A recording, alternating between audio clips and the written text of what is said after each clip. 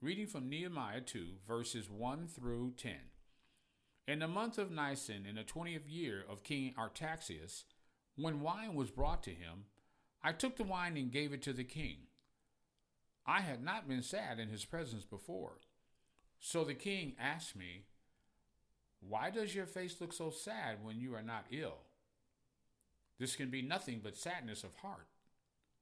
I was very much afraid, but I said to the king, "May the king live forever. Why should my face not look sad when the city where my ancestors are buried lie in ruins and its gates have been destroyed by fire?" The king said to me, "What is it you want?" Then I prayed to the God of heaven, and I answered the king, "If it pleases the king, and if your servant has found favor in his sight, let him send me to the city of Judah, where my ancestors are buried, so that I can rebuild it." Then the king, with the queen sitting beside him, asked me, "How long will your journey take, and when will you get back?" It pleased the king to send me, so I set a time. I also said to him, "If it pleases the king, may I have letters to the governors of Trans-Euphrates, so that they will provide me safe conduct until I arrive in Judah? And may I have a letter to Asaph, keeper of the royal park, so he will give me timber to make beams for the gates of the citadel by the temple and for the city wall, and for the residence I will occupy." And because the gracious hand of my God was on me, the king granted my requests. So I went to the governors of Trans-Euphrates and gave them the king's letters. The king also sent army officers and cavalry with me. When Sanballat the Horonite and Tobiah the Ammonite officials heard about this, they were very much disturbed that someone had come to promote the welfare of the Israelites. This is the word of the Lord. Reading from Nehemiah chapter 2, verses 1 through 10. We're continuing our look at the book of Nehemiah, a study we've entitled A Relationship Restored. And again, I encourage you all to read Ezra, read Nehemiah. And I admit, I was reading one commentator, they were saying about Nehemiah and Ezra, you really can't find two more difficult books in parallel to actually study through in the whole corpus of the 66 books. This is tough sledding.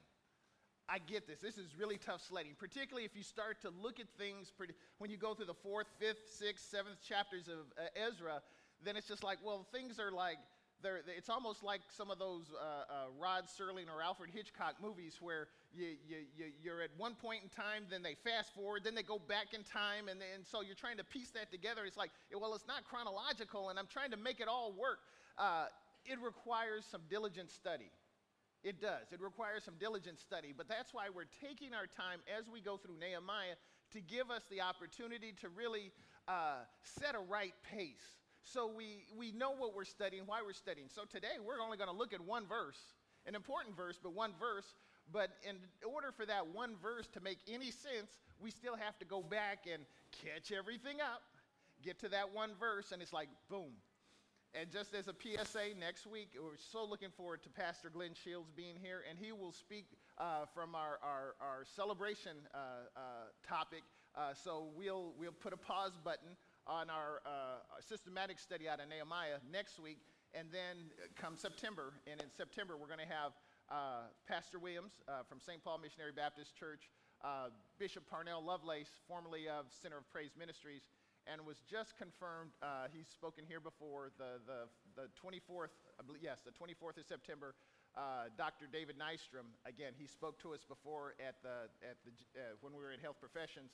He will be speaking on the 24th. He's professor at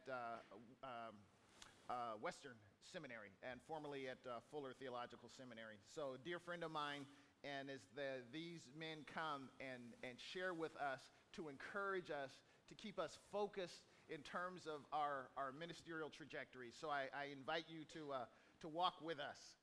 But as we walk through the book of Nehemiah, we'll see that as I continue to remind us, it's more than a book of building a wall and a temple It's the restoration of a relationship. And last week, if you remember, we saw how Nehemiah took full advantage of the opportunity he had prepared for when the king asked, "What's wrong? What's wrong?" And after explaining the situation that he was facing and the people in the area around Jerusalem was facing, the king said to me, "What is it you want?" Then I prayed to the God of heaven, and I answered the king, "If it pleases the king, and if your servant has found favor in his sight, let him send me to the city in Judah, where my ancestors are buried, so that I can rebuild it." And again, as I shared before, I share now, it's remarkable how preparation meets opportunity. You know, it's not a coincidence that as we prepare, not even knowing the full blossom or the details of what God has for us, as we prepare, that opportunity presents itself. And it's like, oh, man alive, you're wanting me to talk to you about this. I was just studying that portion of Scripture last week. You know, so it's amazing. Maybe it's never happened to you. It's happened to me more than once. It's like I'm studying something, and then along comes the opportunity to speak into someone's life. It's like, this is exactly what I needed to hear. So he prepared himself. He prayed. He fasted. He mourned. God presented the opportunity, and Nehemiah pauses just enough to pray one more time before answering. And what was the king's response? The king, with the queen sitting beside him, asked me, "How long will your journey take, and when will you get back?" It pleased the king to send me, so I set a time. So again, it took receiving the news, understanding the significance and what was at stake. It took mourning. It took fasting. It took praying. It took looking and waiting for the right time and opportunity to do something about the situation. And it took boldness to speak up when the opportunity presents itself. I don't know about you. I don't know about you. I just know about me. And as bold as you might think I am, and I'm pretty bold. You just ask Sister Meeks. I'm pretty bold. But there are more opportunities where it's just like, I really should say something right now. Not today. Nah, they'll probably take it the wrong way. They won't. And so I talk myself out of an opportunity. That's what I was even sharing about. Instead of just us looking internally, it was like, well, I know how much I have in my checkbook. I can't imagine yours is much different from mine. Well, I guess we can't do it. But we withdraw from being bold in God to ask for the things that He's already made provision for us, but we're limiting Him by not asking. It's a conundrum, you know. God rest his soul. I appreciate a lot of the things that Dick Gregory did. He passed away on yesterday, but one of the things that obviously I take issue with, he said words to the effect that, well, if Christ was who he was, well, why didn't he just, when he came to earth, why didn't he just forgive everybody and just make it all good? It's a mystery. I don't have an answer for that. All I know is that opportunity that God is revealed in us reaching up to Him reaching down. Now He could come down and He could rejigger everything and reorder everything, and He could do whatever He wants to do. He's God. He can call a shot like that. But He didn't do it. And He requires it. So He said, I just stand at the door and I'm knocking. I need you to respond. I know who's going to respond. Don't get mad at me because I'm God. I know who's going to respond, but I want you to respond.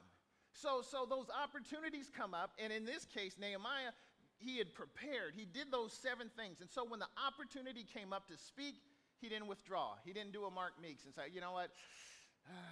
No, the king's probably going to say no. No, he's probably going to say no. So I'm not, no. He's going to say no. I just know he's going to say no. I talked myself out of those things more than once, a lot of times. I'm getting better. I'm just not all the way there. And so Nehemiah makes most out of the opportunity.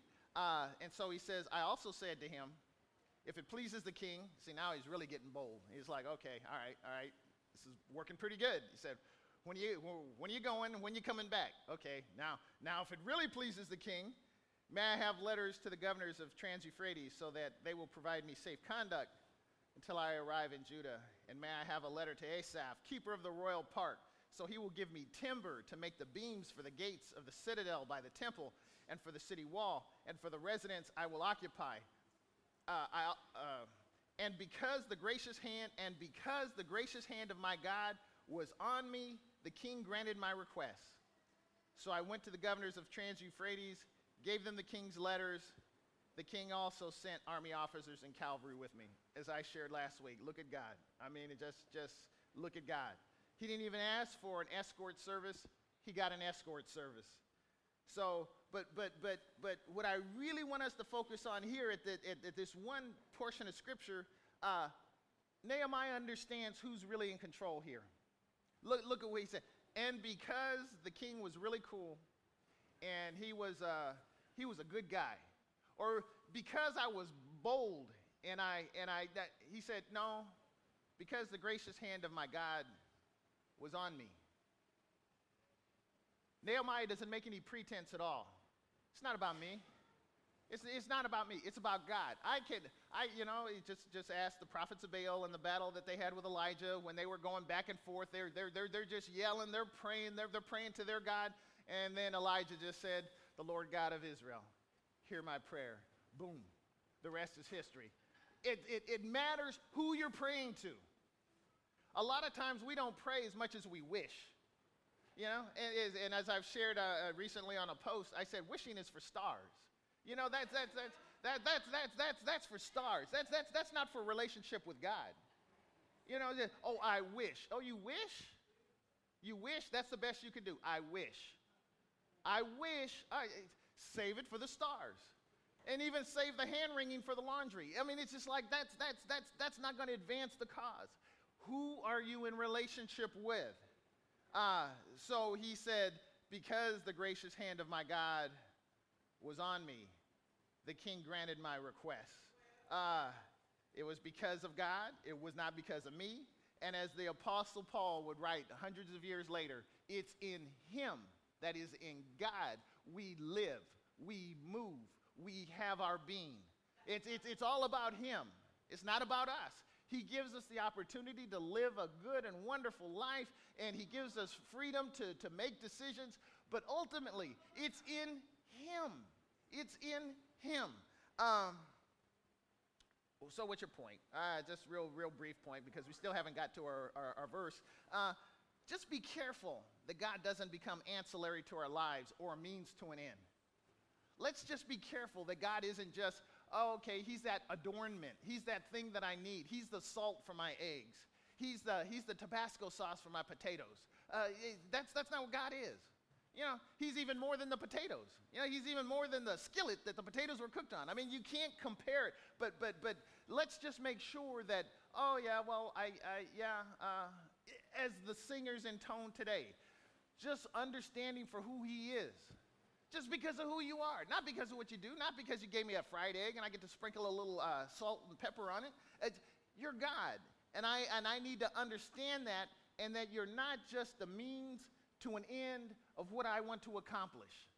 Oh, I want to go to college, and I want to major in engineering, and I want to have 2.5 kids, have a nice house, lots of cars, nice 401. Now I lay me down to sleep. Lord, give me what I just asked for.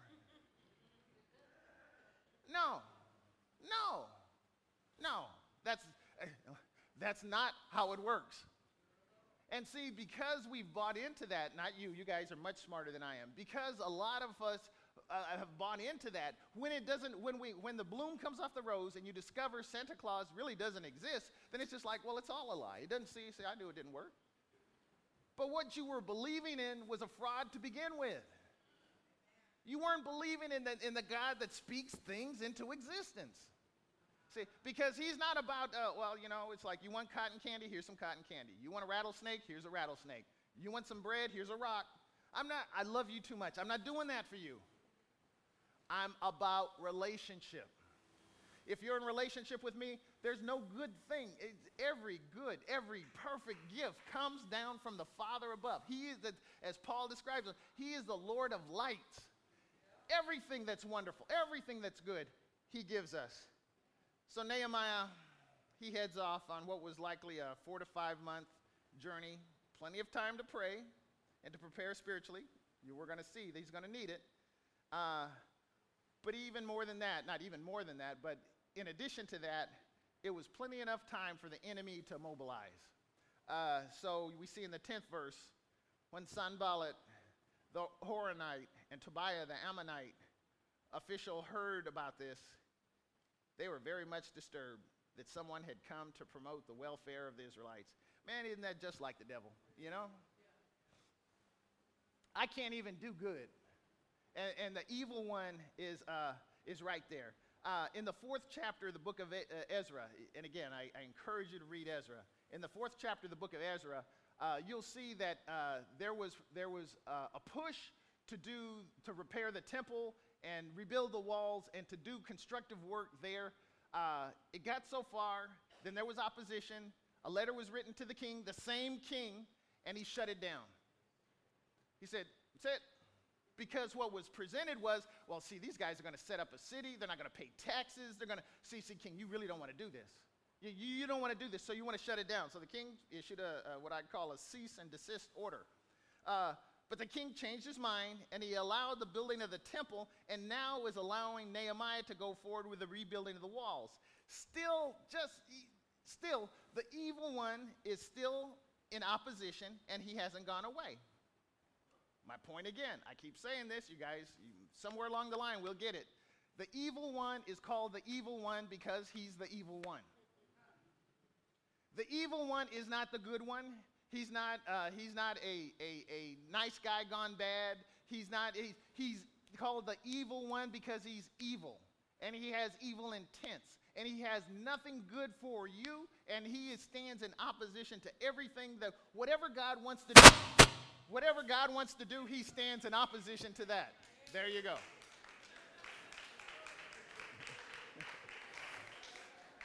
He stands in opposition to that. That's why he's the evil one. I don't want God's agenda to be advanced. So if I can keep you all fighting amongst yourself, I can keep you squabbling. I can whatever. If I can bring any opposition, that will at least slow down, if not altogether halt, whatever it is you're trying to accomplish.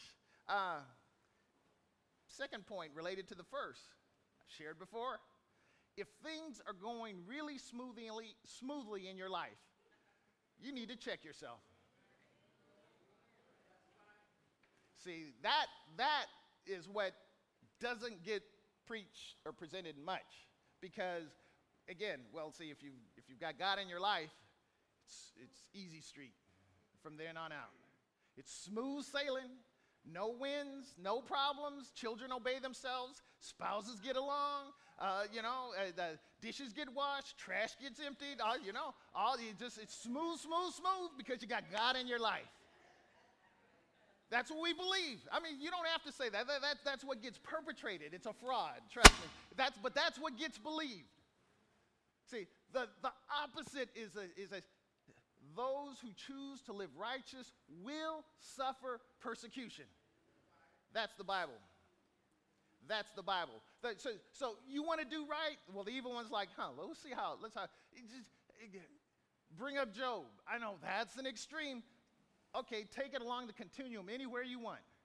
And so when God just say, look at my guy here. Well, yeah, do everything for him. He does, even his feather pillow is fluffed up nice. He's got no problem. And Job proved that I'm all about relationship. It's not about what I'm getting. God's God. He can speak things into existence. So even today, when things are going smoothly, as we define smooth, we really should question what we're doing. Are we doing the things that God wants us to do? Are we really moving on his agenda? Are we doing our agenda? See, if it's going, he's worried about stuff that the evil one might look and say, well, you're doing stuff that thank you very much. That's not important. Focus on that. Do that. I'm going to let it go. I'm not going to stand in opposition to that. But those things that God is calling you to do, don't get me wrong. Sometimes we bring ourselves to the party and we're messy, just kind of like Pigpen with Charlie Brown. It's like we bring that cloud of dust.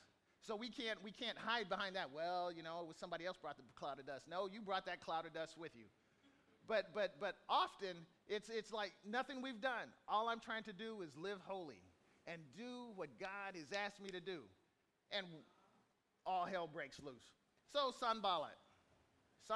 The name comes from the Babylonian Sin, the moon god, Sin, S-I-N, gives life. But he's a worshiper and follower of Yahweh because he has a couple of kids. He attaches a Jewish suffix, if you will, to their names. So he's kind of there. He's identified geographically to a territory that's close to Jerusalem. And other historical writings mention that he was governor of Samaria. So again, without getting caught up in any individual tree, it's like, okay, he's either dialed in Jewishly, or he knows about the cult, or he at least knows about the cult, and he's there geographically. He knows what's going on. He's governor of Samaria, right next to Israel. So he has Jewish connections, and he's from the area. Tobiah. It's speculated that he was an assistant to Sanballat and possibly the governor of Ammon.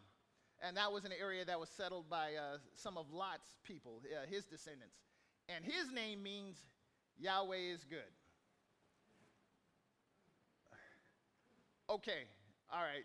Both of these men at least knew of God, possibly worshiped God, were Jewish, or at least had Jewish relationships or connection. Yet, you read the text here, they were very much disturbed that someone had come to promote the welfare of the Israelites. So what you got? Nehemiah seeking the welfare of the Israelites. It's effectively taking away their authority, their responsibility, their leadership, their directorship, their whatever you want to put. What's this new sheriff in town coming in here now? He's messing up my gig. I got a gig here, you know that. And I'm disturbed. That's why we tried to shut it down before.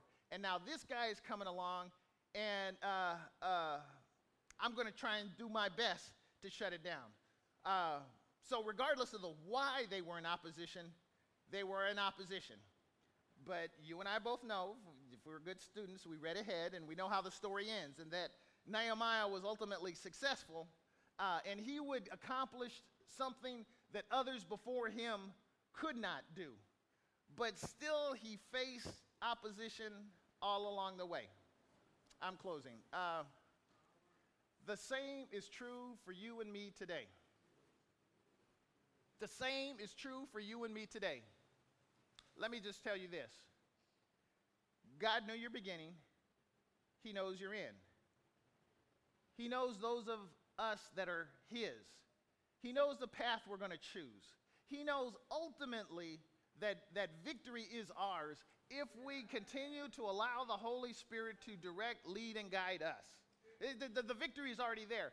But what are you saying, Mark? What I'm saying is that opposition will be your best friend all along the way. It will be facing you like a headwind every step you take.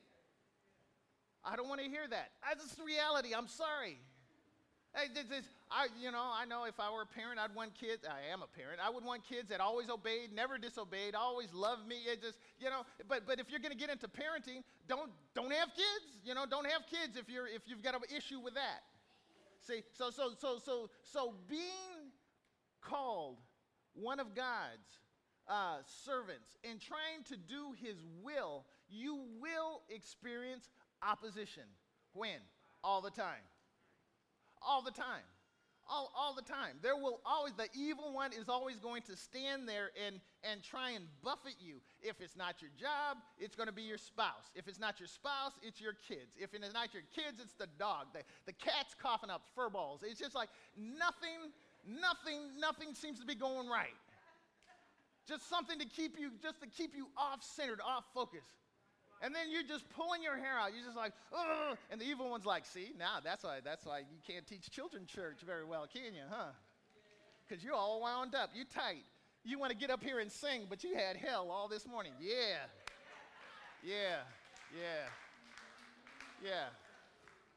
And then when those things happen, the collateral damage is I don't get to experience the spiritual joy and fulfillment that I would otherwise get because the cat was coughing up fur balls at 6 a.m. this morning and you got mad at it. See the evil one for who he is. Connect the dots. Connect the dots.